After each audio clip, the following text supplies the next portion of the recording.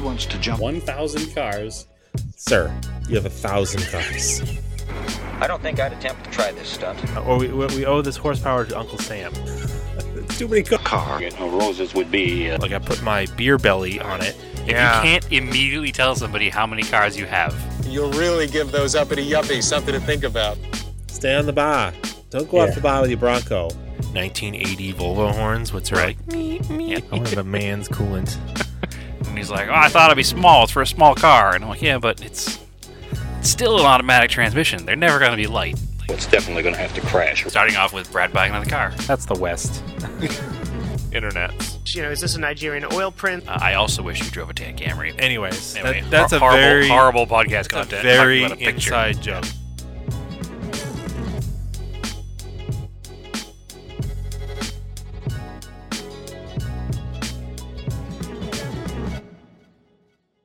With. No, they're on the rocks. 100% on the rocks. Oh, yeah, they were. There you go. All right. Welcome to Auto Off Topic Podcast. And we've got, this is take 2, but you'll never know that, of our of our podcast with Frank and Chadwick from another Pointless Automotive podcast. How you guys doing tonight? Ooh, that beer crack was excellent timing. We're great. We are excellent. We are excellent. That beer crack was good. That was timed with the end of our conversation about the margaritas. Yeah. So we had our it's a Tuesday night, and we had our Taco Tuesday evening over at the local cantina, we'll call it. Ooh. So it's my local spot, which is fortunately walking distance from the house if necessary on Margarita Mondays or Taco Tuesdays. So. Is it a Taco Bell cantina or no? It is not a Taco Bell cantina. We do not have Taco Bell cantinas here. I've only ever seen that in Vegas. Are there any anywhere else? I was going to go Star Wars cantina. You could go Star Wars cantina. I believe there's a Taco Bell cantina, like the world's most famous Taco Bell, which is the one like on the beach in Pacifica out here. Okay. It's just like the prettiest Taco Bell on the globe, and they converted it to a Taco Bell cantina, so you can get yourself your. I don't know if they do on the rocks. I don't know how to do their margaritas at a Taco Bell cantina, but I do know that you can get a Baja Blast margarita, and I feel like something about that. Yeah, I feel like that's something that everybody needs to try at some point in their life. As a diabetic, I will not be doing that, but just have 3 of them and then Baja Blast it into your lawn when you get home. I'd be Baja Blasted 6 feet under with 3 of them. I mean, every time you eat at Taco Bell, you get a Baja Blast, right? That's it. I see. I'm not. I'm pro Taco Bell. 100% pro Taco Bell. I know it sometimes gets a bad rap because I'm also pro authentic Mexican food, but I've come to the realization that Taco Bell doesn't pretend to be Mexican, so it's fine. Sure. So what's your go-to then? And did you mourn the death of the enchilada as much as I did, or what's your deal? So I don't want to make this an entire podcast about Brad's health concerns, but I'm diabetic, which doesn't help, and I'm also super gluten sensitive, so I can only get certain things there. It used to be stuff like the quesarito, but now I'm a steak power bowl guy. There you go. Power on, Wayne. Steak power bowl is the way to go. You can get it driving across country, and it's always good. And I don't have to Baja Blast afterwards because my body is used to Taco Bell, so it's good. There you go. Anyway, now that the gross part of the podcast is over, I will also say welcome, guys. We're gonna hit you guys with a couple of softball questions and just find out a quick little introduction into who you are and what you're doing and why you're doing it. So I think we can start off. Everybody knows the origin story of Andrew and I that listens. I think we need to have the origin story of Frank and Chadwick, which Andrew and I sort of heard last week during the beginning of our recording when everything fell apart. But I didn't hear any of it, so it's all new to me. Oh, perfect. There you go. Before that wicked nor'easter came through. Yeah, the wicked nor'easter. Yeah, just like total silence. It's brutal. And if it sounds a little different to our regular listeners, Brad and I are in the same room tonight. Yes, we are. Oh boy! All right. Night? So depends on how many beers go down. Yeah. Oh boy.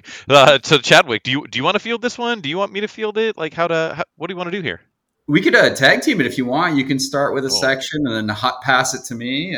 Baja blast it over, if you will. We could do that. So how about this? Do you want to just start off with your late night search on Craigslist? Do you want that to and people can draw conclusions from that as they wish. But why don't you start there, and then maybe I'll field it. We'll volley this bad boy back and forth. Yeah, so I'm up late at night looking for used automobiles that I can't afford nor need or have a place to store. I've got the meat sweats quite heavily, and I come across a 1989 Ford Taurus SHO. It looks to be in pretty good shape. So, we start working on a conversation. I think I'm a pretty quick mover. I buy a lot of junk. So, quick mover in all aspects. But I called up this particular individual and I said, let me come check out this sweet car you have. And that individual was Frank, of course, broker of fine vehicles. And basically, so I got that from him. I've also purchased, I think, 2 other vehicles from you. But the reason, like the genesis, and I'll segue into that, is we started talking. We're looking at the car kind of half-assedly, but we ended up having a genuine conversation about all the other weird stuff we've owned, what we're into, and it ended up being like a 2.5, 3 hour conversation when someone was supposed to be just buying a car.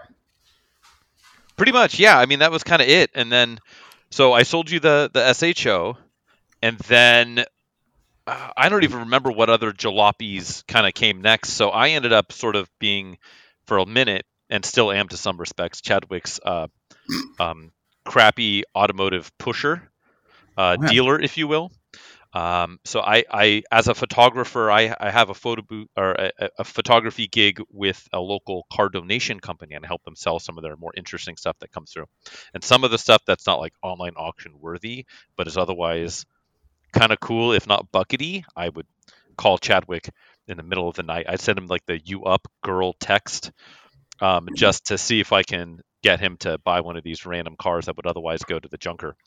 And so every time we would have an interaction, we would just end up talking about automotive nonsense. And it got to the point where, like, why don't we just record this one day, right? Like, maybe like 3.5 people will find it interesting one day. And that was kind of it. And so we did. We started recording this thing, and we're 70 something episodes in of what is literally another pointless automotive podcast. Yeah. And so now we're talking cars and kind of doing maybe somewhat similar to what you guys are doing. I mean, certainly not entirely. But I think we've come to find out that we've got a lot of the same automotive tastes, and so here we are combining forces. One episode here. So I think the important thing, that the biggest takeaway here, is that you found a way to still have the connections page on Craigslist that was pulled so many years ago. It's no longer man for man; it's clunk bucket for clunk bucket. So you're in the C for C section over there, and it works out, and you found each other. So anybody who's looking for some friends can just go buy old garbage, and generally the people who are selling the old garbage are probably your kind of people. So, kind of, yeah. I mean, Chadwick, isn't that? I mean, now I feel like this guy was somehow even stranger than I was, but didn't you kind of get the same feeling of that? You bought that Bonneville not that long ago, and you came across the guy, and he had a whole bunch of other weird jalopies sitting in his yard, and you're like, wait a minute. Like, it's kind of to speak to that point of where it's just like, yeah, like traffickers and junk tend to traffic in junk. What was that on Craigslist? It wasn't the personals. It was like missed connections or something. Do you guys remember that? I do remember that. I have no idea what you're talking about. In our case, it would be Frank would be like, hey, I'm trying to push junky cars. Me, that blonde gentleman who came and talked about my show for way too long. That's me. The old famous missed connections set. Or it's me. You passed me in traffic. 1999 Ford Taurus SHO. I sitting in my pickup truck with an empty trailer. 2 ships passing in the night. Read if you remember. Yeah. U.S. Safeway buying organic celery. Me hiding behind the eggplants, farting. Yes. Yeah. Similar. Same.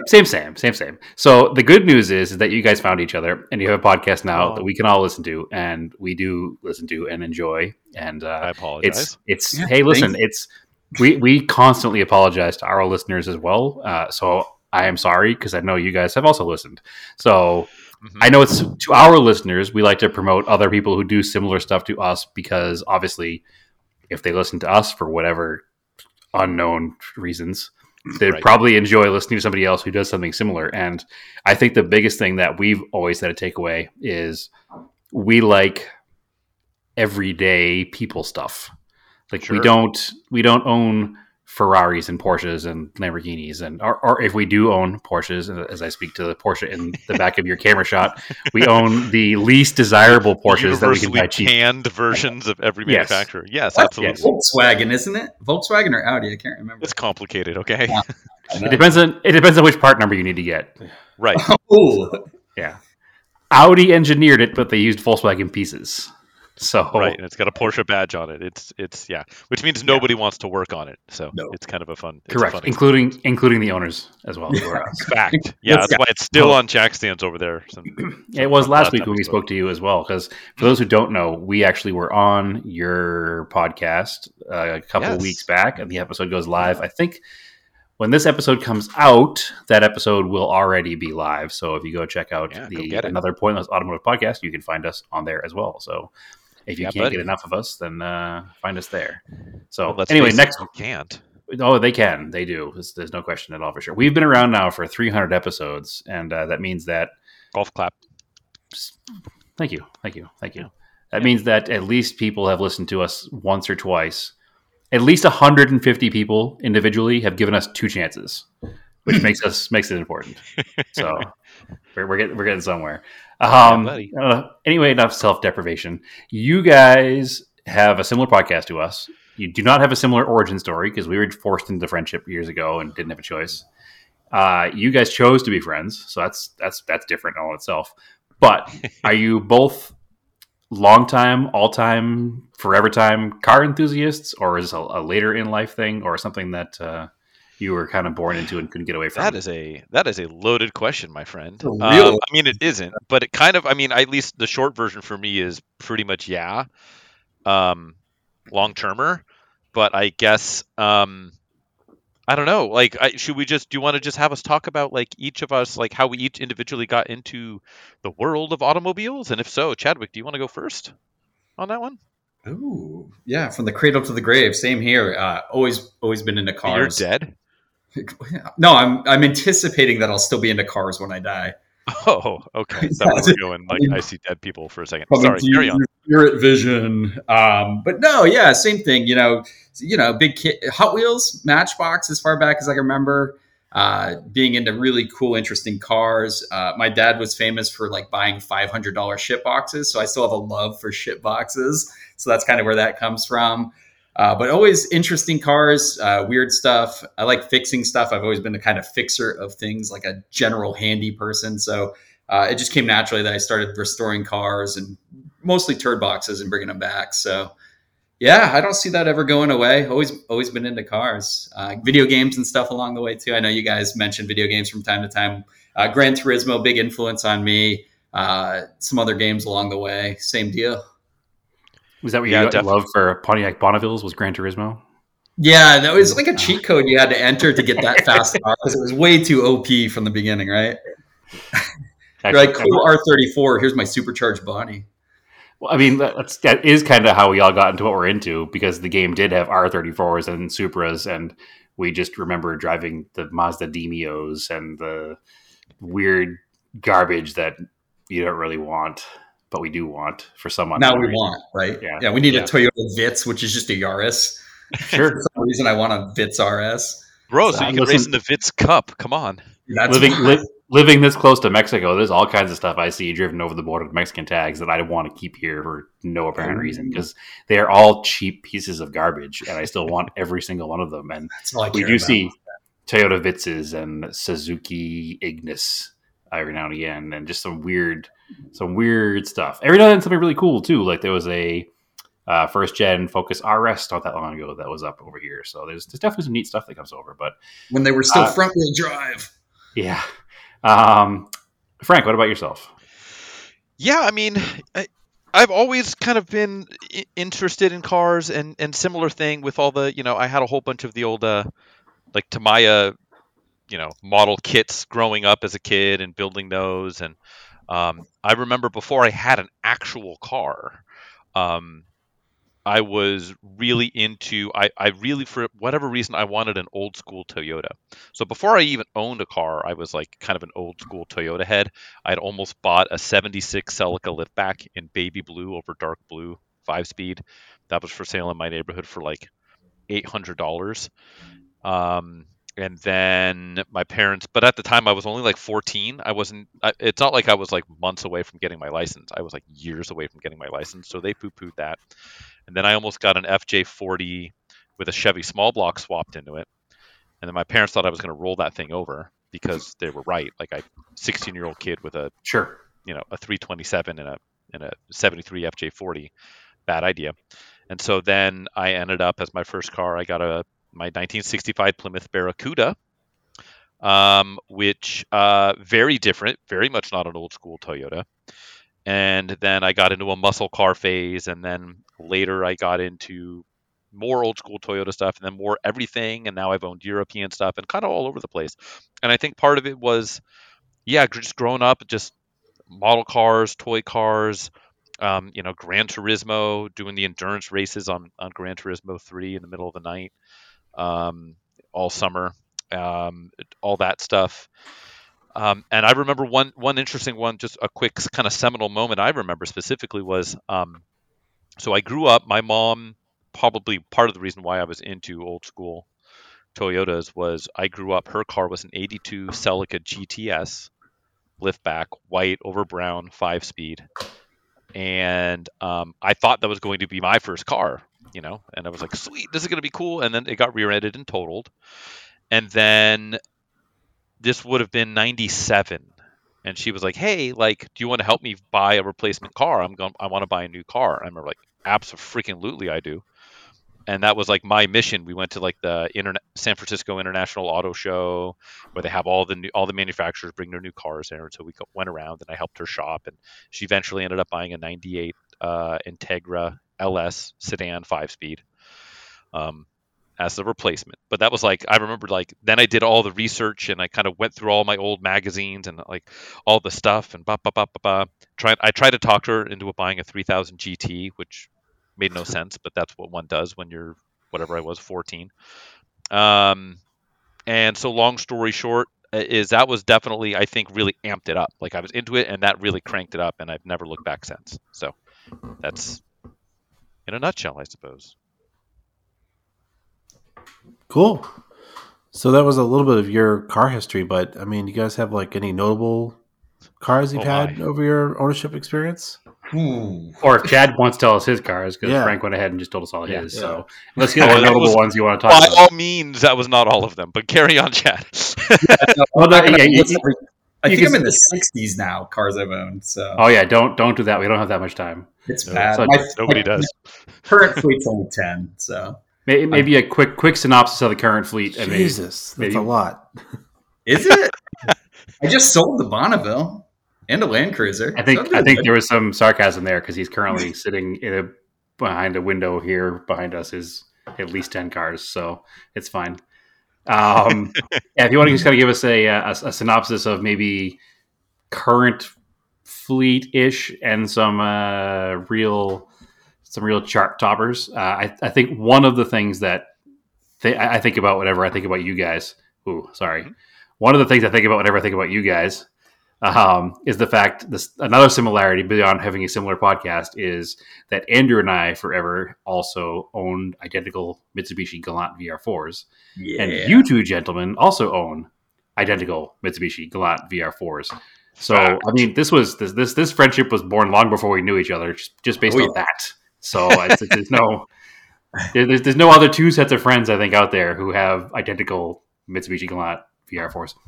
Unfortunately, we don't anymore because I did sell mine. Quitter. Big tier, but let's figure it out. So beyond your Mitsubishi Galant VR4s, unless those are the ones you talk about, hit us with some cars that identify you as who you are, as your car personality. Not your personality, your car personality.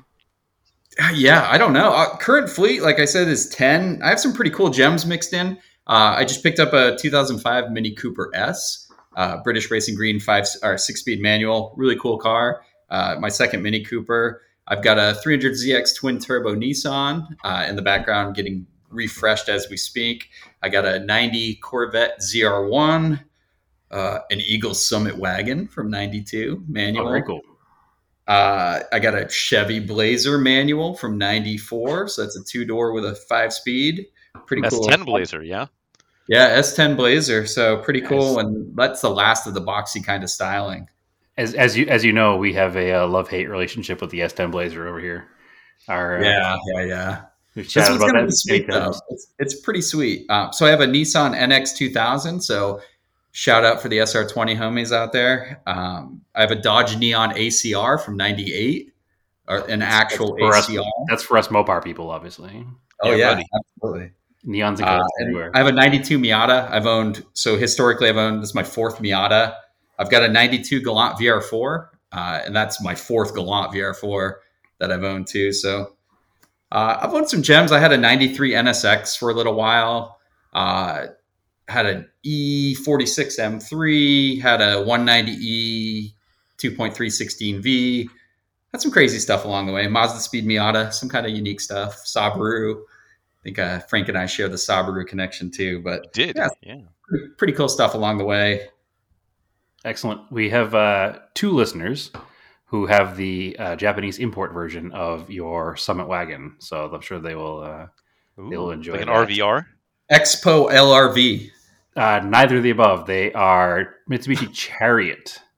Chariot Resort Runner? Is that Come what it's along called? to carry me home. Yeah, Chariot Resort Runner RGT, they're going to correct us next, but they're Chariot Resort Runners are what they are. So they're basically... It's a good name.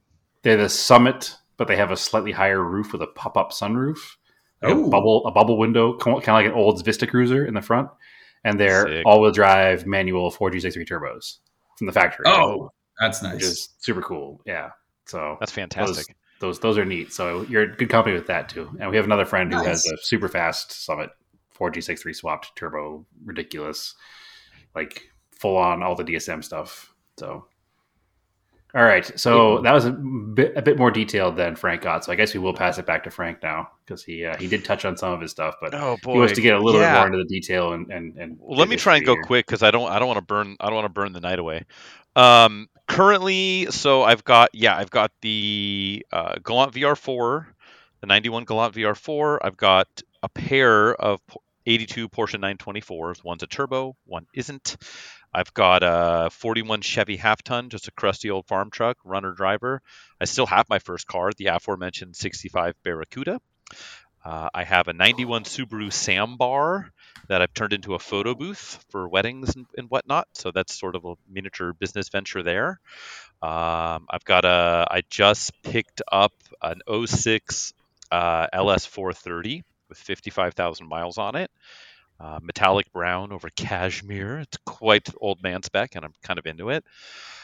As far as, interesting stuff in the past, as I said, I did go through a Mopar muscle phase, so I've had a couple of second-gen Barracudas, 67 Barracudas. I've had a couple of 67 Plymouth Belvederes, one with a small block, one with a big block. I've had I did get through my old school Toyota phase, so I've had a 79 Mark I Supra 5-speed. I taught myself how to drive a stick on that car. I had an 81 Performance Package Mark I Supra, which is pretty uncommon. I've had an 83 and 385 Mark II Supras. I've had a bunch, and then there's a bunch, like a poo-poo plat of other silly garbage in between. A lifted Toyota Sienna, that was my daily driver till pretty recently. Some other European stuff. I've had a couple of E24 6 Series BMWs. I had a 73 Jaguar XJ6 with a Chevy small block swap.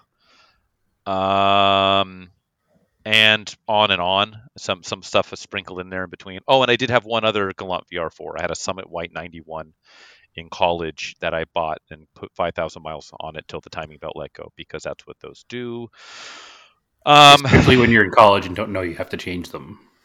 Well, I bought it from a guy who was nice enough he worked at the local junior college, and he let the junior college students do his timing belt and water pump on it for him. Of course, because the kids did it, there were no records of this, allegedly. Sure. And so I don't know that they did or didn't do it, but something wasn't done right because 5,000 miles later, it decided to fail, and I ended up trading it as a non-runner to a dude for a 1990 Eddie Bauer Ford Bronco that I then immediately sold for $100 more than I paid for that Galant.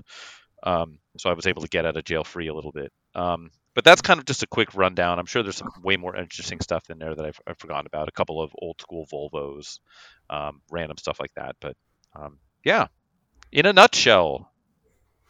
So one of the things we get asked, and is something that I always don't have a good answer to, so I'm going to force you guys to answer it as well.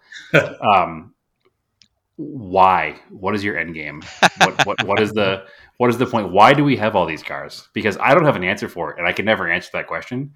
And my answer is always, I guess I do have an answer for it. My answer is always, why not?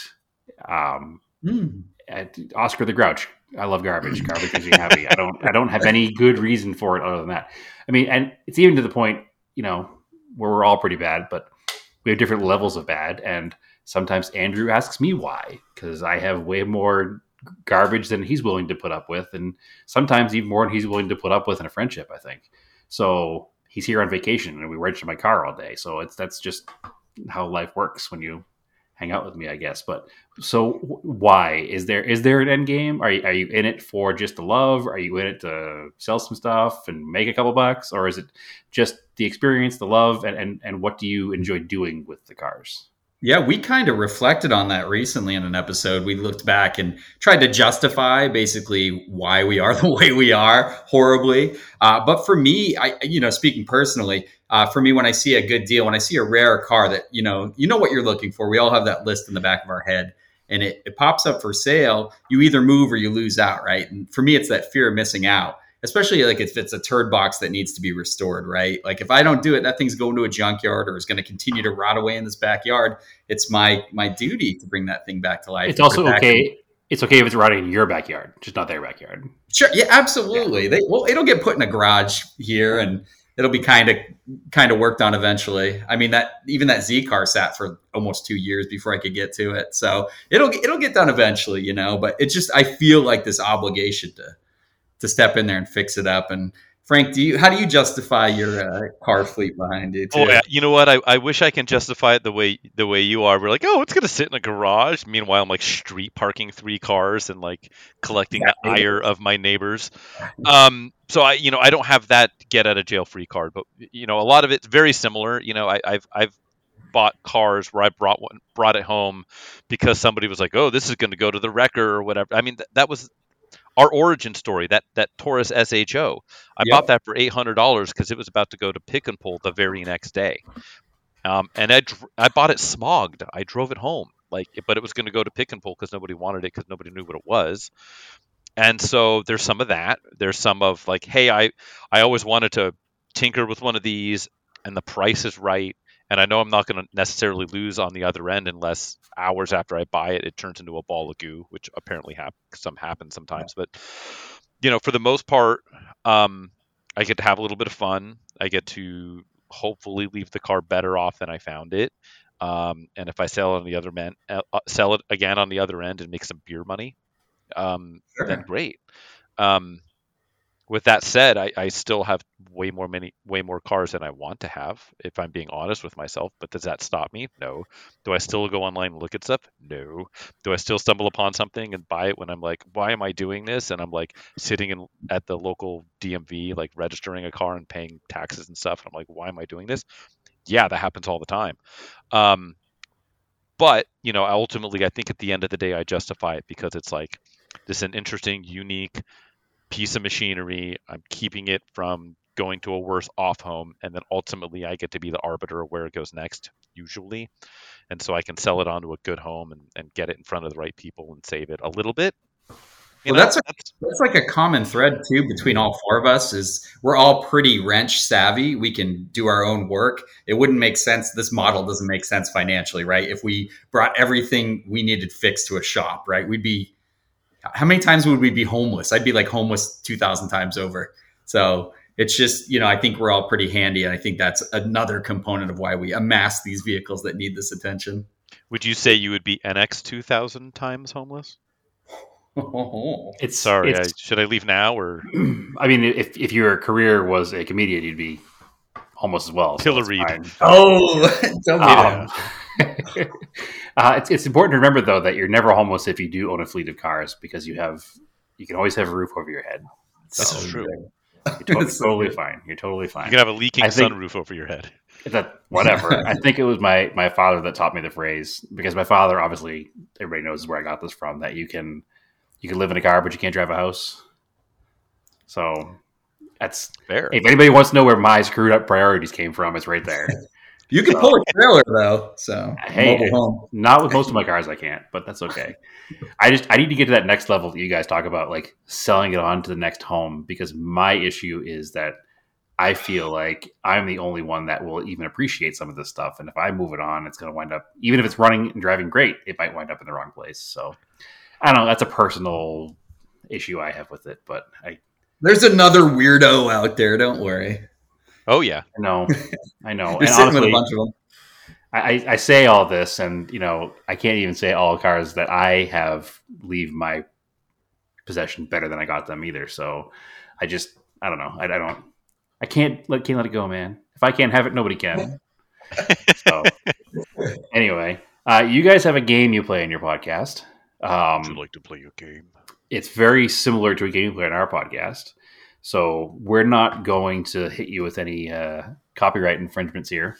But we do have a couple of cars pulled up for our Craig Don't Tell Me game. Ooh. Oh, boy. For those who don't know, on their show, they play a very similar game where they pull an actual print ad from a car from 70s, 80s, 90s. And one of them... 80s, 90s, early 2000s. Oh, sorry. I've messed it up a little bit there. Sorry. 80s, 90s, early 2000s. One of them will read the ad without any identifiable features to the other party, and they have to guess what the car is. Obviously, those listening to us know Craig Don't Tell Me is where normally Andrew and I will find cars on Craigslist for each other to read the ad to the other and guess what the car is with the not as eloquently spoken as the ad copy from Factory Toyota, but the drunken, possibly homeless man on Craigslist trying to sell his... Hey, he's not homeless yet. He has a car still, okay? When he sells it, though. Then he'll be homeless. I'm going to read... We'll walk off. I'm going to read this first one.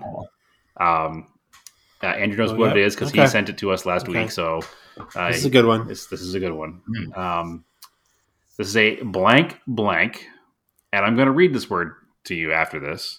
It may be a big giveaway, or it may also be the stumbling block that makes you not get this one. So you guys ready to play the game? There's no official timer.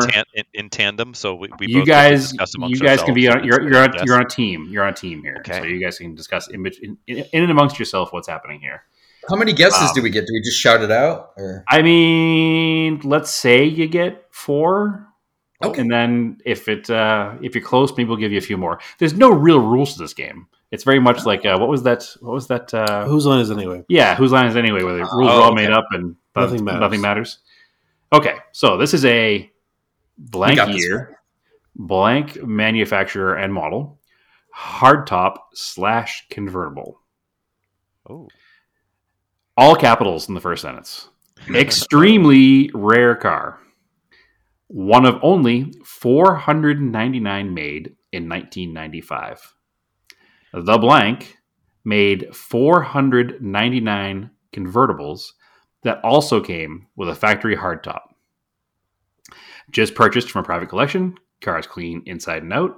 Loaded with options. Black with tan leather. Serviced recently. Ready for a new home. Female owned most of its life. Always garaged.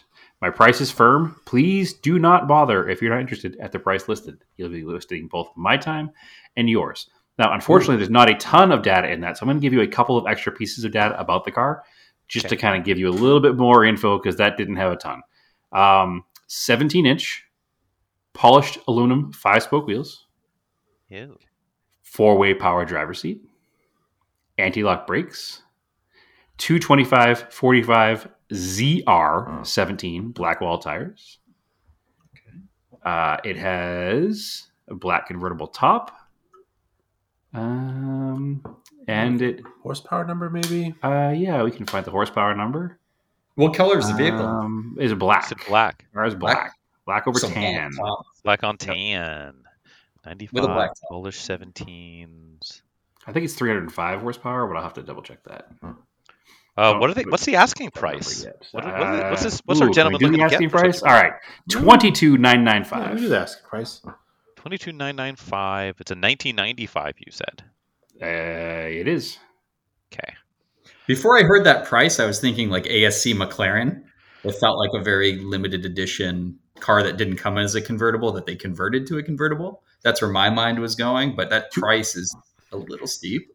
Like an 240 horsepower. I don't know if the ASC McLaren was a car in 1995, but that's okay. We won't hold that. Well, they had an AC McLaren Mustang, but those were earlier, I think. I don't know if they had them in the SN95 body style. No, didn't GM have some ASC?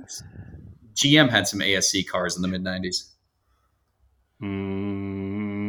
I can't think of any, but we'll hold that fact. They did like the Pontiac Grand Prix and stuff, but I don't think they ever made it as a soft top, as a convertible. ASC just as in the American sunroof, not the McLaren part. Correct. Okay, yep. Gotcha. Yeah.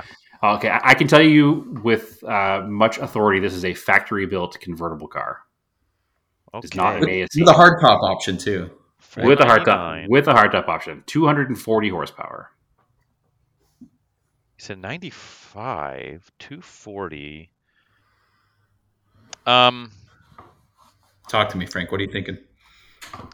It doesn't mention anything as far as transmission, does it? I didn't hear anything about it was like 5-speed or. The ad does not, but if I go in to look at the car, I'll give you that. Let's see. It looks like we have a 5-speed manual with overdrive. I'm not Mr. I'm not E36 M3 guy. So I don't know if they made a convertible in 95, and maybe if they did, they made like a very small number of them, and that's why it's only. But the horsepower kind of 17. If it's factory wheels at 17s though, polished, that wouldn't jive. No.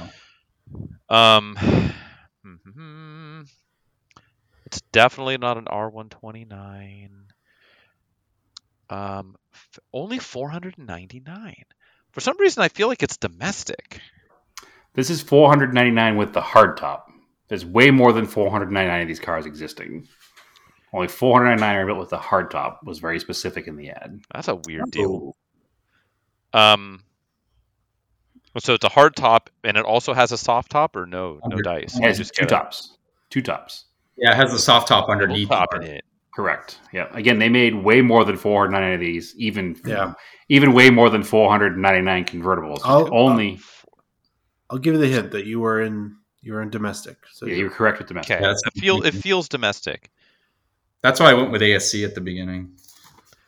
240 horsepower, was that correct? I mean, could it be a Mustang? Are you thinking like an Saline or something? Not with that horsepower. I mean, maybe, but like, just mentally, with polished wheels, black over tan, came with a factory hardtop. I know that's roughly the same horsepower as the early modulars, Ford modulars. We've got 4 guesses. So do you want to just maybe shoot from the hip? The other option is if it's like 95, it wouldn't be a Camaro, wouldn't be a Firebird, not at 240 horsepower in 95. No, that's like a V6. It'd be more ballsy than that. I'm just by ballsy, you mean like barely 300? Sure. Well, 95 would have still been an LT1 car. It would have been LT1. It would have been 275, I think, right? Right. On the power. A little ballsier. It also wouldn't have been a 5-speed. It would have been a 6-speed. Correct. Truth. Was it just a straight GT though? I mean, That'd be weird if they only had. He's had 300 400. horsepower. No, 240 horsepower. I guessed 240. 300 at the top of my head. It was 240. Unless it's an early Cobra, like early Mustang Cobra. No, Mustang GTs had 95. 300 horsepower out of their V8s. Not 95. Yes, sir. No, I think it's about 240, and then it bumped to 265, and then it was 305 for the 32 valve Cobra motor, and then it turns out they were full of shit, and so then they put a supercharger on it to give everyone the middle finger. I'm thinking Mustang. I think it's a Mustang. Okay. So in 1995, could you get a convertible Mustang also with a hardtop? Maybe only 499 of them. Well, you are 100% correct. So it is a Mustang convertible with a hardtop. Okay. It is a Cobra. So in 1995, it is a Cobra. Okay, early Cobra.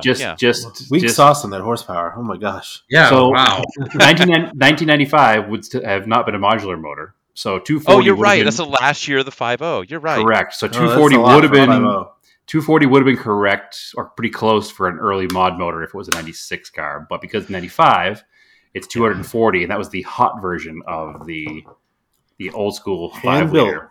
I was unaware. Because otherwise it was 225, I think, right, for a standard GT? For a regular GT, yeah. But when I told you it was 305, that was my error because I was thinking of the later Cobra. Right, yeah. The number Cobra, is 240 was a number that was lower than I thought as well. I've never seen one of these in person with a hardtop on it. It's actually, it doesn't look like a convertible. The hardtop follows the lines of the OEM top, like exactly. It's of the OEM coupe. Yeah, it's quite surprising. It just looks like a coupe with the hardtop on. Very similar to the E36. Kind of has a very coupe look. Obviously, you can tell it's different, but it still looks like a hardtop. It just looks like a Mustang. It doesn't. 22 and a half. 22 and a half. We think that's overpriced. I mean, I'm not sure if they'll ever be super collectible. It's a Cobra. The 93 Cobras are very valuable, but that's a whole different animal. This car only has 59,000 miles on it, which helps. I don't think it's worth 30 grand because you can still get 23 grand because you can still get an 03 Cobra, I think, for Terminator that price range, and that's a much more of a car in my personal opinion. All respects. Yeah.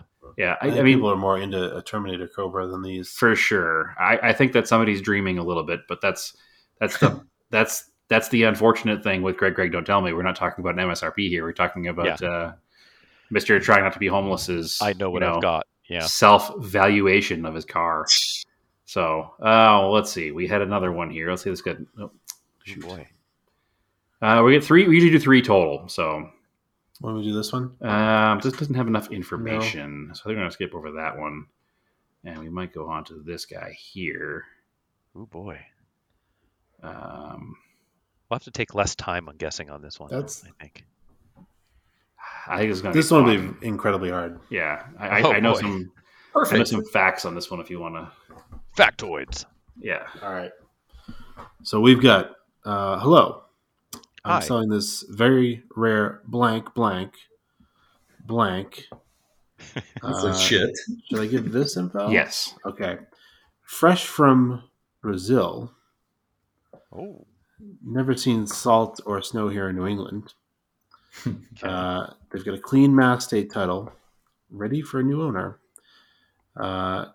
This car came from Sao Paulo, Brazil last summer, and now can be yours in the U.S. Ooh.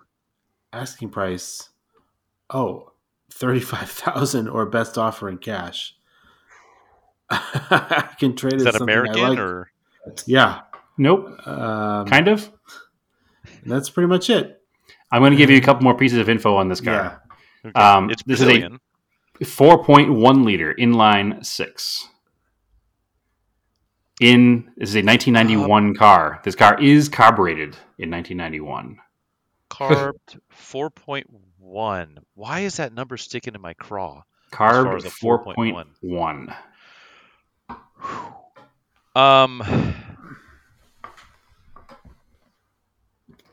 It's not a 70 series Land Cruiser, is it? Because you had a 4.0. It is not. Your first question that was asked was, "Is it domestic?" And we already answered your question is yes. So I'll get you right out of your Land Cruiser. This is. Oh, sorry, I didn't. So they're all domestic then. Well, let's define domestic here. Wait, yeah, was this Domestic in Brazil? So there's a couple issues here with it being from Brazil and being domestic. Is it domestic or is it not? Now, when we define domestic, are we talking domestic to America? I guess is the nameplate on it a traditionally known as being an American manufacturer? Yes. Okay. Yes, that is definitely an American manufacturer. If I were going to tell you that it was a vehicle that they sold here, I'd probably be lying. So this is why would you pay $35,000 for a Brazilian import if you could just buy one here? Right. Especially a 1991 car that's carbureted from the factory. Couldn't you still get a Jeep Wrangler carbureted in 91? Not that that's not what this is, but a lot of SUVs and trucks were still carbureted in 91. Yes. Ford had a 4.1 straight six, right? During that, a little older, maybe. Trying to mentally convert that to cubic inches. That would be what, like a 225 or something? 230? Let's see. Somewhere in that general vicinity. If 302 is 5.0. Yeah, somewhere in that general vicinity. That's not important. It's a 4.1. It's a 4100. 4100.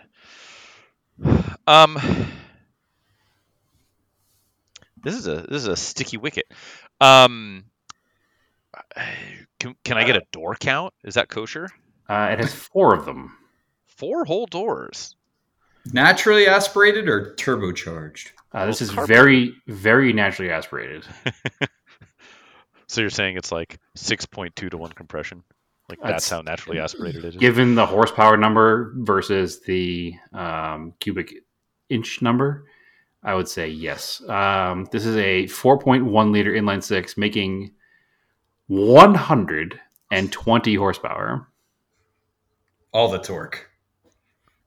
All of the torques. All the torque. Because the information system is kind of low, I'll give you the biggest hint I can give here. Okay. This particular vehicle rhymes with an American market vehicle, but is not the same. Oh boy! Hold on, let me mentally go through every the Rolodex of every possible domestically sold American vehicle. Yes. Is it a Crustang? No. Wait, the make or the model? Sounds like no. The make is an American make that you can get here. But the model's the model is a rhyming name with another model from that manufacturer. That was a historic model dating back to 1959. Ooh. And sold here until I think 2 years ago.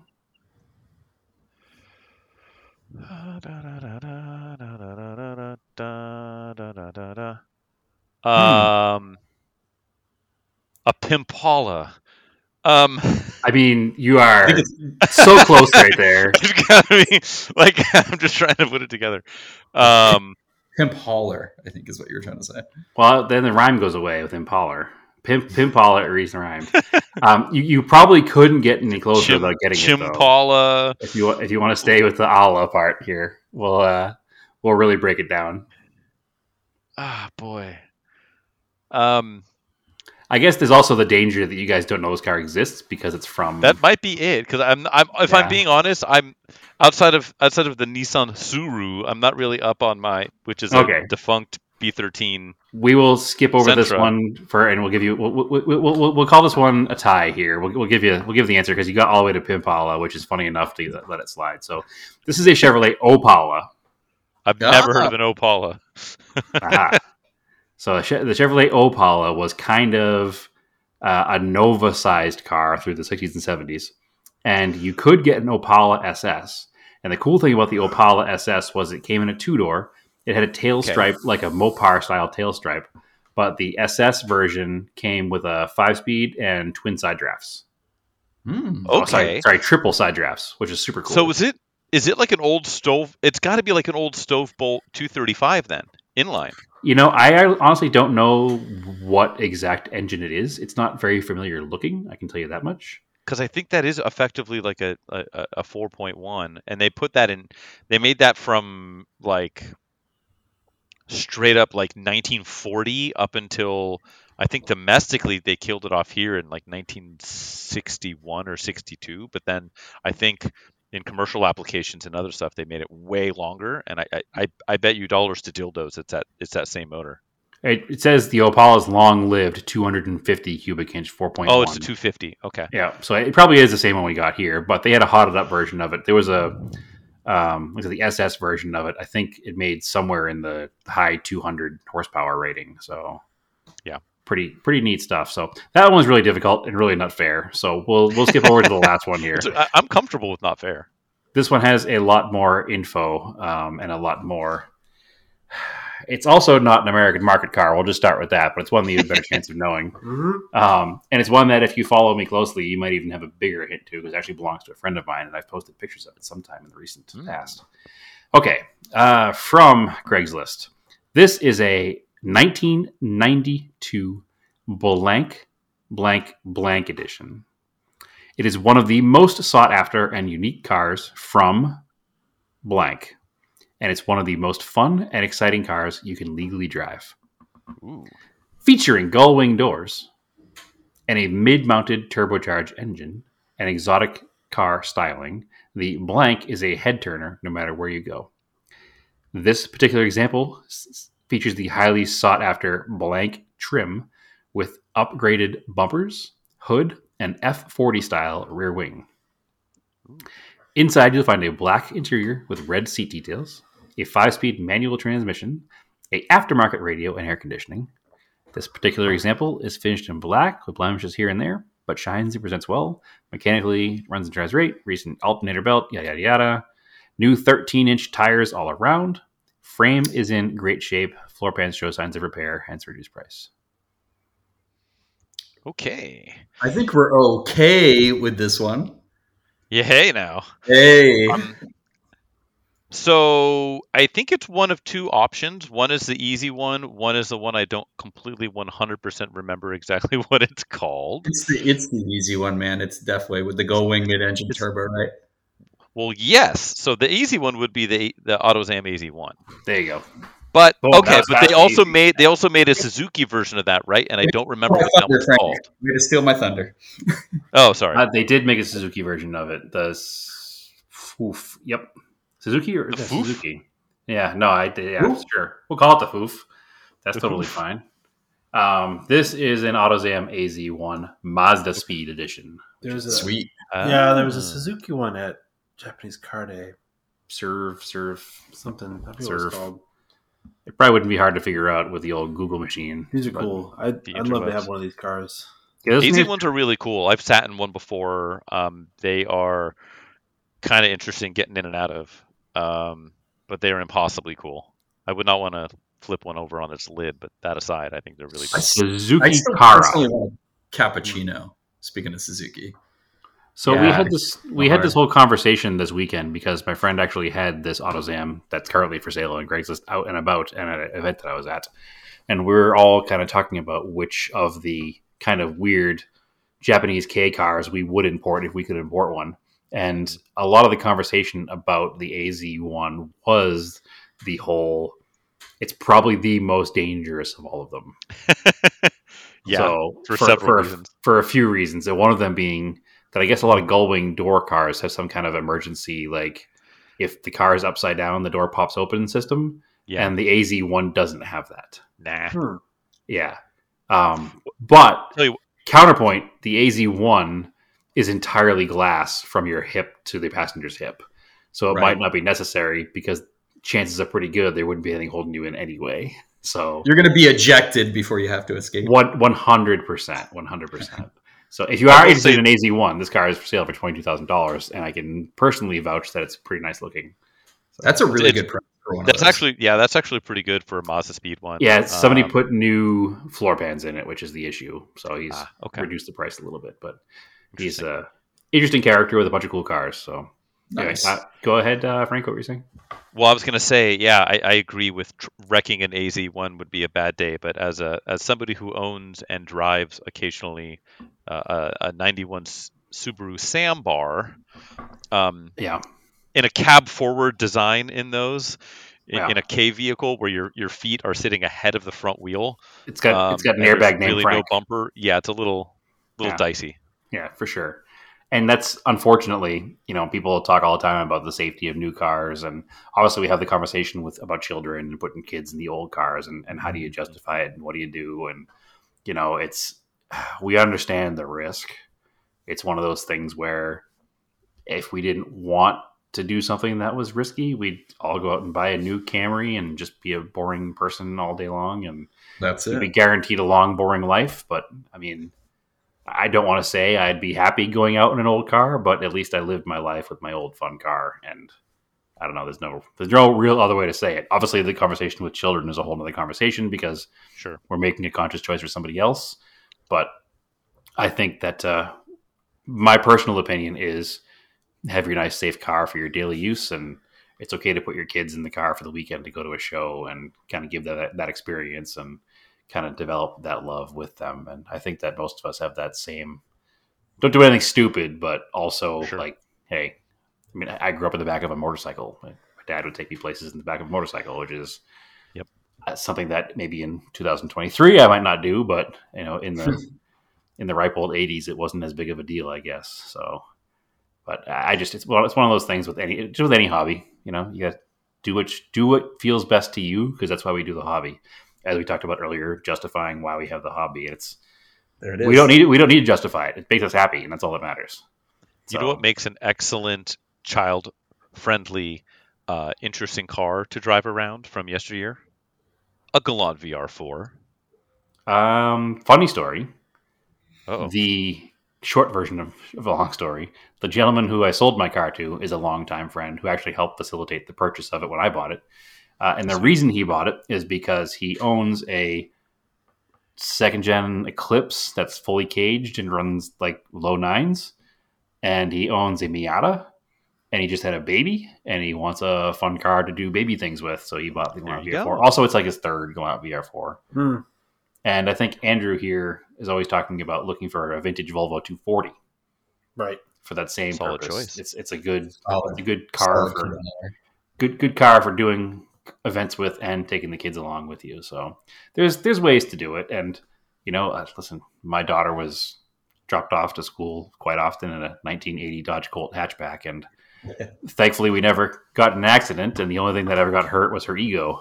So it's it's the only issue there. But nonetheless, she'll always remember that 1980 Dodge Colt as, for better or for worse, her experience growing up. So it's, again, I guess it's our responsibility to do what we want and have the most fun we can have doing it and not worry about it too much.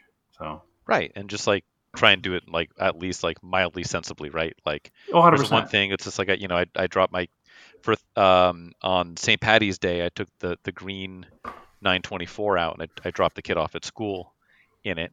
Because hey, St. Patrick's Day, you got to show up to school in a green car. So we went, and his school's less than a mile from my house, and it's not like I'm trying to do 90 in the thing and like cut and do stupid stuff and commute traffic or try and dice up a back road with him in it. And if I did dice up a back road, it would be at like 4/10, right? And so I think it's just be sensible and keep your head on a swivel and don't put yourself in shitty situations, and you're fine. And that's the thing. I think it's a lot like riding a motorcycle. When you're driving an old car, you really have that. I think it makes you a more aware driver anyway, and it makes you a better driver because you're always concerned about that soccer mom or dad in a Escalade that weighs 8,000 pounds, which is 6,300 pounds more than your 924. So it becomes a serious actual thought in your head. And I ride motorcycles, I drive old cars, and you just have to, you become a better driver, unfortunately, through necessity. And unfortunately, I did have a pretty serious accident in a vintage car not too long ago, a year or so ago. But thankfully, it was a mid '90s vintage car, and it was a Saab, so I couldn't. Swedish, Yeah, but and it's funny because I run that back in my head all the time. I don't know how he got down this dark path, but I ran that down. I run that in my head all the time of what would have happened if I wasn't in the Saab. What if I did take the Colt that day, or did take the Cressida that day? And the single thing I always come back to is I wouldn't have been in the passing lane doing 75 miles an hour. I'd have been in the right hand lane, cruising along at my own pace, and not worried about it, and it wouldn't have happened. So intoxicated with that Swede speed. Yeah, well, it's a 1997 car, so it felt so much more insulated than a 70s or 80s car, and it's almost like modern driving around in a modern car. So it's personal preference I get, but that's about an hour, guys. I'd love to do it again and get a little deeper on some other things. We just barely scratched the surface. I feel like learning who you guys are, but. Yeah, it's okay. When we're on part 37, people will finally be writing and complaining, and the bloom will be off the rose. But until then, you and the government also feel like you don't know us well enough. So we'll just keep it that way for now. We're 600 episodes in. We could use 37 more episodes of content. You guys talking? So brilliant, excellent. Well, again, thanks for guys for coming. I think before we go, the most important thing to do is where can people find you on the internet? Personally and podcastily. Take it, Chad. Oh, yes, sure. So APA Podcast, another pointless automotive podcast. Anywhere you listen to your finest automobile-themed, loosely themed podcasts, check us out there. We also have a weak but growing, I guess you could say, YouTube presence and Instagram. Same deal, kind of weak, but there. Pulse is still there. Check us out. And then personally, Auto Obsessive Garage, you can follow me on YouTube for my rescue restorations of crap boxes, car reviews, things of that nature. Frank, where can the good folks follow you personally? Oh, boy. Well, I can be found up in the club, as 50 once said. Beyond that, the Photographer's Garage on all of the things. And that's pretty much it. How about you two? What are you guys doing besides hanging out with the shades drawn together as one? Well, it's dark out there. You wouldn't say anything anyway. Oh, yeah. We'll get into it next week because Andrew's here this week. And we're tearing through some of my projects real fast. But let's see. Social media. Follow us at Auto Off Topic on Instagram. Auto Off Topic Podcast on Facebook, where it's just the same content as Instagram pushed over to Facebook. Auto Off Topic on Twitter. Scale Autocast on Instagram. Personally, you can follow me at TSISS350 on Instagram and Brad_DeSantis on Twitter. Andrew, where can they find you and POTV? Raced and Anger on Instagram and parkedontheblock.com. Come see us. We've got some posts on there, and also Parked on the Block on Instagram and Parked on the Block without the K on Twitter. Believe it or not, Parked on the Block is too long of a name for Twitter by one letter. Yep. Quite frustrating. So have you tried atting Uncle Elon and see if he can? I was thinking we get the blue circle and put a P in it. Maybe we make it work. But there you go. It's probably not going to happen. So bang. Anyway, again, thank you guys for joining us. I'm sure we'll do this again. I already have an idea for another episode I want to do with you guys. Oh my. Yeah. Well, it's okay. We'll chat. We'll chat about it. It's nothing serious. It's just an opinion piece. We'll put it that way. I think that you guys are very aligned with us, so I think the opinion here might kind of work out. So that's it. Let's keep this echo chamber going. 100%. 100%. Well, listen. I mean, hey, we do this for free. Nobody pays us. We're allowed to say whatever we want. So people listen to us by choice. So we might as well put our opinions out there, right? So that's right. Heck to the yeah. All right. That's so, as always, Andrew, keep cars analog and aim for the roses. Woo!